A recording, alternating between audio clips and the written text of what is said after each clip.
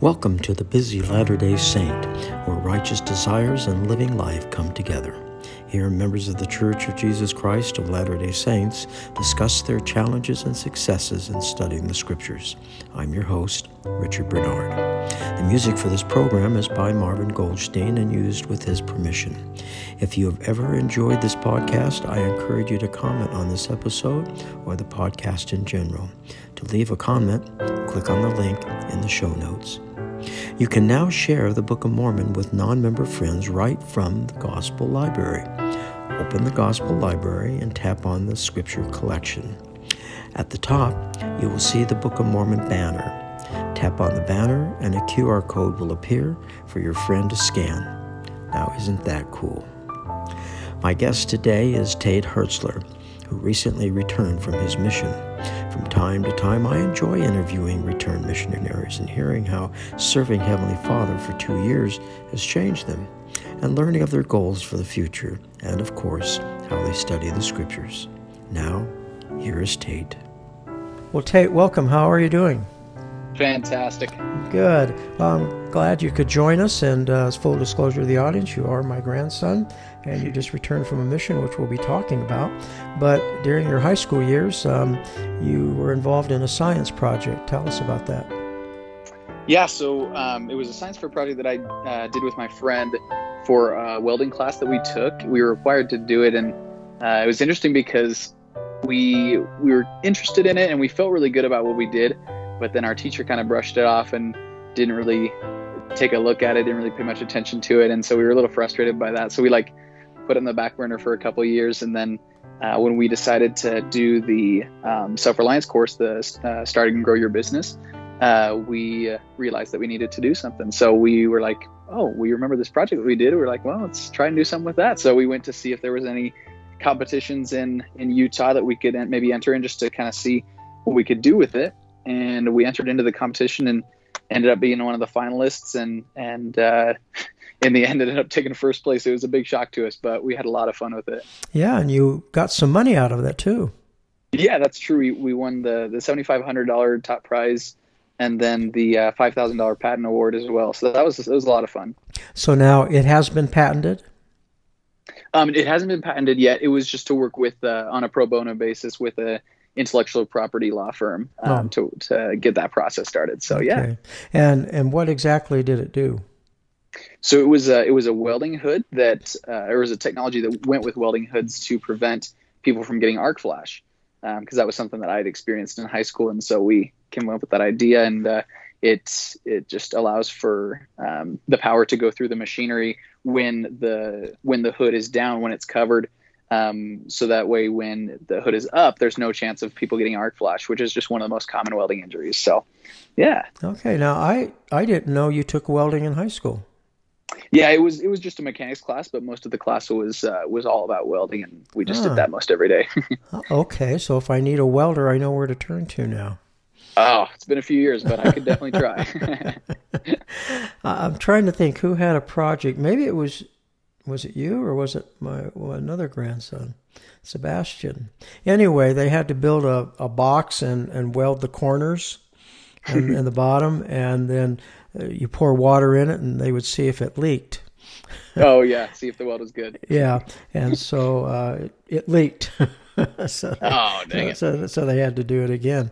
Well, now you also you're doing what several other people are doing here in Utah, and that is, not only are you getting through high school, but you're getting through 2 years of college at the same time. Yeah, that was definitely a difficult process, but I'm glad I was able to do that before I went on the mission. Yeah, and so now are you registered at one of the universities now? Yeah, so I did a year after that as well, and then since I just got back, I'll be starting this semester, which is just next Monday. So okay, and where are you going to go? Still at UVU, because that was where I did the associate's program, but they have a good business program as well. So I'll be studying international business with an emphasis in Spanish. Oh, okay. And so you only have 1 year left? I've got about 3 semesters, I think, if I'm doing it at this pace. Okay, 3. And so how many units are you taking? I'm taking 19 credits right now. Whoa, whoa. So kind of a lot, but I think one time I took 18 units and it nearly killed me. yeah, very difficult. Yeah, yeah, it really is. So you're going to be majoring in international law, and what do you plan on doing after you get all of that? So, I mean, the dream, like the end goal, is to either help or to run my own humanitarian organization. So, Oh, kind of doing something like that where we can help out in other countries, help people, become self-sufficient in places where they don't really have those resources. oh, okay. Now I think I said law, but it's actually business. Right. So yeah, so humanitarian. Give me an example what that would be.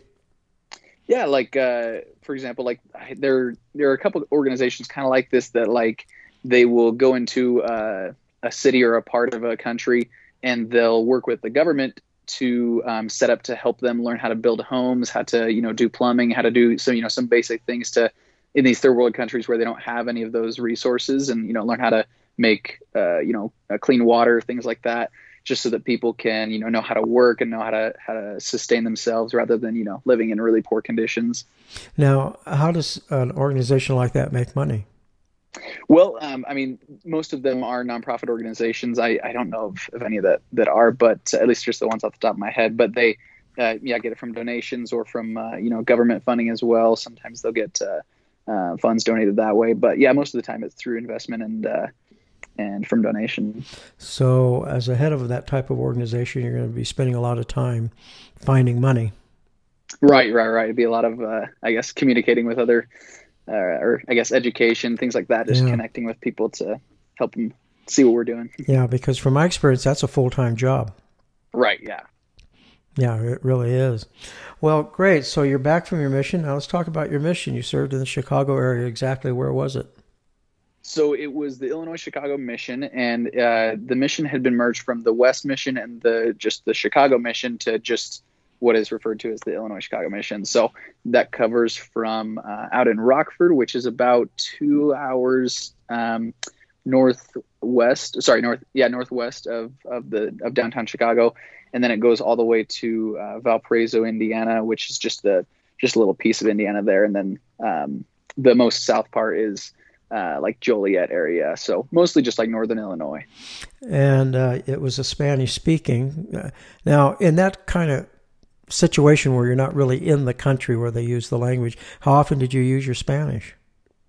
Well, luckily, Chicago is a very diverse area, so even throughout the suburbs, there are quite a few Hispanics. It's grown a lot over the years, and so there are quite a few towns that have a lot of Hispanics there. So I was able to stay in Spanish areas my entire mission, and luckily most all of the teaching that I was doing was in Spanish. So sometimes the kids of the families that we taught were learning English or preferred to speak English, but most of the time our teaching was in Spanish. Okay. And the problem with learning a language on a mission is you learn the gospel language quite well, but things like political terms and business terms you're not familiar with, and so there's a learning curve on that. Because there's actually organizations, actually like the FBI and the CIA, CIA, that really try to bring in missionaries that have served in a foreign mission. But the problem they have, I attended BYU Education Week a few years ago, where a gentleman who helps run this within BYU. He was kind of hired to do it, but he says that as he tests the missionaries, they're great with the gospel language, but the minute they have to, start talking as most of them do, the normal citizens, that they have problems with the language because they haven't had that terminology. They don't use it. Like sports and things like that. So, or like a regular work setting. Yeah. So quite often he doesn't recommend the missionary for those organizations because it's not what the organizations are actually looking for, unless he finds someone that seems to have a real talent for that. So now, Are you going to be taking Spanish at the university? Yeah. So that'll be my emphasis beyond the international business side, but. Yeah, it definitely takes another extra effort if you want to be able to communicate about other, fields of study or just in general to be able to communicate with people. So I definitely tried to make some sort of effort because I knew I was going to want to do that afterwards. Okay. Now, there within your area that you worked, it was not a wealthy area. It was a more low income area, wasn't it? Yeah, I definitely wasn't in the north side of Chicago and like Buffalo Grove where the more wealthy people live. Okay. Yeah, And so the crime was higher there, I would assume. definitely. Yeah. Did you have any harrowing experiences while you were there? Luckily, I don't know. For me as a missionary, I tried not to be one of those, story seekers and, put myself in bad situations. Okay. But I was in the south side of Chicago, like that kind of general area for about 5 transfers. And so I definitely saw some things. Luckily, I never had to witness like anyone die or anything. I know some other missionaries did, but usually try to stay in some safe spots. And the gangs do understand for the most part who the missionaries are and respect us quite a bit. So as long as we stay out of their way, they generally won't mess with us too much. Oh, okay. And how were baptisms in that area? It was actually interesting. When I first came into the area, I guess it's what the term is, whitewashing. Like when you bring 2 new missionaries into the area rather than just the one.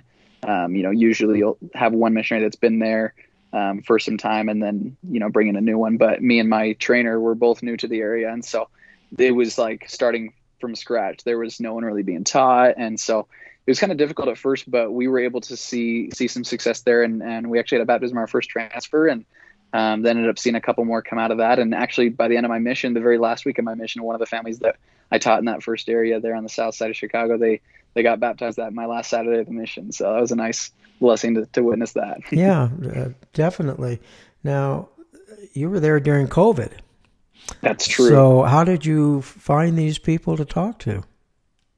Well, it was really interesting because for the first 9 months or so of my mission, it was normal tracting stuff, what happened before, and then when it switched, it was odd because our mission at the time, we were doing what we called a Facebook fast. So we were legitimately not using Facebook for anything, technology. We just wouldn't do that. It was almost like a sin to get on Facebook on the mission, and so we were fasting from that for a month, and then after that month was over, our mission president was like, why stop now? Let's keep going. So we kept going, and then almost at the end of that month, that was when, or I guess it was the middle of the month that COVID hit, and it was like, well, now everything is technology. So it was a hard shift, but luckily, I definitely would attribute a lot of it to the faith of our mission president and his guidance that he gave to us. He really tried to follow the Spirit, and so as we began to use technology, he tried to do everything and as the Spirit directed, and it really helped us to have success. We saw so many miracles come from that, and so I would say, just to answer your question, most of the finding came through Facebook, in the sense of messaging people, reaching out, or posting in groups, advertising service, things like that, and just doing more normal and natural kind of work rather than jumping in people's faces kind of thing. Yes. I'm thinking most missionaries, they have a companion that they just somehow don't get along with. And without mentioning names or anything, did you have that experience? I was very, very blessed with the companions that I had. And there was only one time I think that it was more difficult than usual. Everyone else, I think it was really easy to get along with for the most part. I mean, everyone's always got their little things here and there, but I was very blessed to have some awesome companions. Wow. That surprises me. I was expecting to hear some horror stories, but you don't have any to tell. I guess. I mean, my goodness. Now, going back to your high school time, why did you decide to go on a mission? Well, it was interesting. I feel like because I grew up in the church, and my parents, I think, did a really great job at teaching the gospel and helping me understand that that was a duty, that was a commandment to do that as a priesthood holder. And so I was always planning on going on a mission, just out of duty. And I had at least somewhat, I had a testimony, and I knew that the church was true. And so I was always planning on it. And then when I received my patriarchal blessing, that was a special thing for me. And just, it spoke a lot about my mission. And so that was something that I, could tell that the Lord needed me to do and wanted me to do. And, but I think there was an experience that I had a little bit before I came out that really just drove it home for me. And I knew I needed to serve. And my older brother, Chandler, he served in Tucson, Arizona.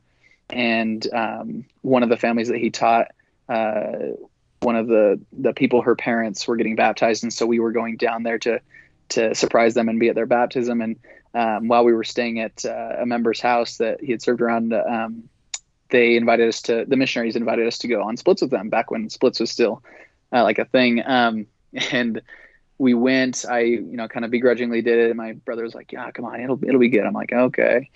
So I went and had a really awesome experience. That we visited this lady that she had like 7 children, single mom, and just life was really difficult. Like all of the kids had some physical or mental disability, and so it was just a really difficult time for her.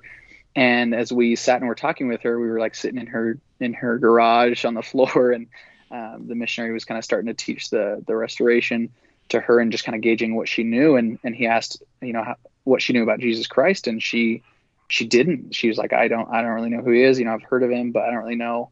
And that blew my mind. Just, growing up in Utah, growing up in the church, I knew that people weren't members, some people, but to not even know who Jesus Christ is, that just like blew my mind. And the missionary asked me, what Jesus Christ is to me, who he is to me, and what the Book of Mormon has meant for me. And I just couldn't handle it. It was like, well, it's everything. Like without Jesus Christ, without the Book of Mormon, I wouldn't be anything who I am today. And it was just the Spirit spoke to me at that time and just told me like, this is the work of the Lord. I knew it was the work of the Lord and that I needed to serve a mission. So I think that was what really drove it home for me. Okay. Wow. That was a great experience. What's the biggest thing you feel that you learned from serving a mission? And actually something about yourself. What did you learn about yourself after you look back and serving 2 years as a missionary? I think I learned. There were a lot of things I was able to learn about myself, but I think one of the biggest things was that if you will humble yourself and put your trust in the Lord and just be an instrument in his hands and just qualify to have the Spirit, that whatever he needs you to do is possible. Like so many times saw miracle after miracle from just being willing to do what he asks. And it was very difficult sometimes, but I think that was one of the biggest things I learned. Okay. And then from a spiritual standpoint, I guess that's kind of a spiritual standpoint you just mentioned, but something else spiritually that you learned, or maybe what you learned about the gospel. I think one of the biggest things I also learned was that the power of Scripture and the power of feasting on the Word of God. And I feel like I was able to come to know my Heavenly Father and Jesus Christ so much better personally through a deep understanding of the Scriptures. And as I continued to do that and try to really understand what the Scriptures meant for me and what the plan of salvation was, things like that, it really helped me to develop that relationship with God and help me grow my faith in Jesus Christ. Well, now you talk about feasting. How did you feast? What did that entail? Good question. I think one of the big things for me is that I need to come in prepared, either with a question in mind or something that I want to understand better. And so starting that off with a sincere prayer and seeking to know what the Spirit would have me learn, and really trying to take time to listen, and then asking good questions, trying to ask inspired questions as I study. Like as I would read things, as I would notice, doctrines and principles being taught in the Scriptures, I would try and, cultivate questions to ask myself and, how, what does this mean to me? What does he mean by this? Or, like, for example, I guess one that comes to mind is like in Enos, one of the first ones that talked about, he says that my soul hungered, and, asking myself, what does that mean for me? Does my soul hunger for something? Things like that. I think it really helps deepen the study of the gospel. Well, what did you find out about yourself with that first verse in Enos? I think one of the things I learned from that specific passage was that I feel like we all hunger for something, that we're never truly like content. I guess maybe not never, but at least to the point that we want to be. I think we're always reaching for something, whatever that may be. But for me, I definitely hungered to understand who my Savior was for me. And so as I sought that and was trying to deepen my understanding of how I can develop my faith in Jesus Christ, it helped me have such a deeper understanding of that and kind of what that looks like, in my daily life, how that applies and how I can, cultivate that each and every day. Okay. Now, as these findings or revelation or feelings came about, did you record them? Yeah, that was actually something I was really bad at before the mission was, having a journal, a study journal, just a journal in general. Mm-hmm. But I definitely am grateful to my Heavenly Father for helping me understand the value of journaling. And it definitely, took a lot of time, and I wasn't the best, all throughout my mission, but I came to love it a lot more. And because of what I was able to record and write down, I have a lot of things that I'm going to be able to treasure forever. And, I'm sure my kids will be able to learn a lot from it as well. Yes. Well, now you've been released from your mission. And, of course, a missionary life is very structured. And, for example, as a missionary, you would wake up in the morning. How much would you study the scriptures? How long? On the mission? Yeah. Oh, man. I would usually try. I really enjoyed doing extra studies, either in the morning before we start the day or at night after we're done with the day. And so I would usually try and study about 30 minutes before we actually, have our planning and normal personal study. So I guess there's that 30 minutes, then the hour of personal study, the 30 minutes to an hour of companionship study, and then an hour of language study. So I'd say close to about 4 hours. Okay. Now that you've been released and you're in real life and you're taking 19 units, how are you going to manage studying the scriptures?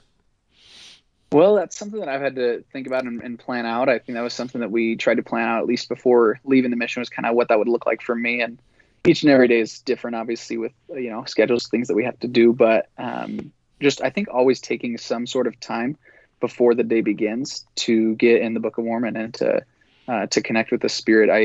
I definitely have a testimony of the teaching, and I'm trying to remember exactly which one it was. I think it's Proverbs 8:17 or something like that. And it says that those that seek me early shall find me, I love them that love me.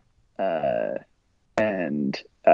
that seek me early shall find me. And I love that teaching because I've found as well that when I seek the Lord early, when I'm really seeking the feast early in the morning, I think it shows the Lord where our priorities are and what we want to accomplish throughout the day. And then I think it sets up for the rest of the day too, that you have the Spirit with you. If you've connected there, you at least have some sort of purpose. I think if you've received answers in the morning and received revelation in the morning, it just, I think, opens up the flow of revelation for the rest of the day.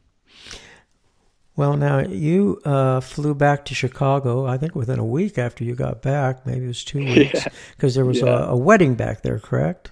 Yeah, it was for my girlfriend's brother. His wedding was 2 weeks after I got back. Okay. Well, tell me about this girlfriend. Now, she was a missionary too? Yeah, she was. She served in my mission. We served around each other for 5 transfers. But yeah, we were just really good friends. We obviously we're appropriate. We didn't I honestly didn't even develop feelings for her until later, long after she had left. But yeah, we had a really good friendship. And then after I came home, we started dating. Okay. And so she was released before you. Mm-hmm. Yeah, about 10 months before. Okay. And so did she start writing to you, or did you start writing to her? Well, because we were good friends, she told me that she was planning on writing to me, but it was purely out of friendship. I knew it wasn't anything like that. And so we had been writing each other, every week, I believe every week. And it just naturally kind of, progressed and developed. So, yeah. And she lives back in Chicago. Well, where does she live? Well, so, the reason that it was over in Chicago is because her brother's fiance at the time, her family lived in Milwaukee, and so that was the closest temple to them. But she lives in Oklahoma. That's where she grew up. So, but she's moving up to BYU, Idaho, so she'll be a little bit closer. Yeah, well, that's a little bit closer than Oklahoma. Where in Oklahoma does she live? In Tulsa. Ah, that's where I have relatives. Actually, my brother, he's deceased now, but he was 20 or 30 years, I think 30 years on the Tulsa Police Department. Oh, wow. And so I'm familiar with the area, and I'd been back there as a boy several times. In fact, most of my family were the Okies that moved from during the Depression from Oklahoma, where the Dust Bowls and things were, to California. And that's how I ended up in California. So we were the people that were looked down upon, because they were called Okies, and they even once they came to the wonderful state of California, they had trouble finding work because no one wanted to hire them. But in fact, I still remember going back, I don't know, I might have been 8 years old, and one of my relatives actually had a dirt floor and an outhouse. Wow. Yeah, I still remember walking into that house, and there's dirt on the floor. Why is there dirt on the floor? And of course, I thought they were really cool because he raised rabbits and sold them, and so the outhouse was the drying place for the rabbit pelts. Oh yes, of course. And so he gave me one, and I just thought that was the coolest thing to have a rabbit pelt. I don't know whatever happened to it, but anyway, that's my vision of going back to Oklahoma and things. And so, so she's going to get up to Idaho. Yeah, that'll just be a few hours away rather than being in Oklahoma. So, So when is she flying up? So she's actually, her parents are going to be bringing her, and they'll be bringing her car as well. They'll be pulling it with their truck at the beginning of September, because she'll move in like first week of September. So yeah, pretty soon here. Yeah, and what is she going to major in? I think she's majoring in communications, right? Oh, okay. Just like your dad. Yeah, that's true. I guess his was broadcast journalism, so yeah, very similar there. Yeah, okay. Well, I've appreciated the time with you and how you're doing on the scriptures and everything. So I think I need to interview you a year from now and just check on how you're doing with your scripture study. I would love that. After you've been exposed to keep me accountable there. Carrying 19 units. Right. Well, it's not how much time we spend with the scriptures. It's that we love the Lord and we do it. And if we have 10 minutes, that's then we do 10 minutes. And if we have a half hour, we do a half hour. So what's important is it's done daily. That's right. That's actually what's really important. Well, I don't know if you know or not, but I always end with my guests bearing their testimony. So I would love to. We'll end with that. Go ahead.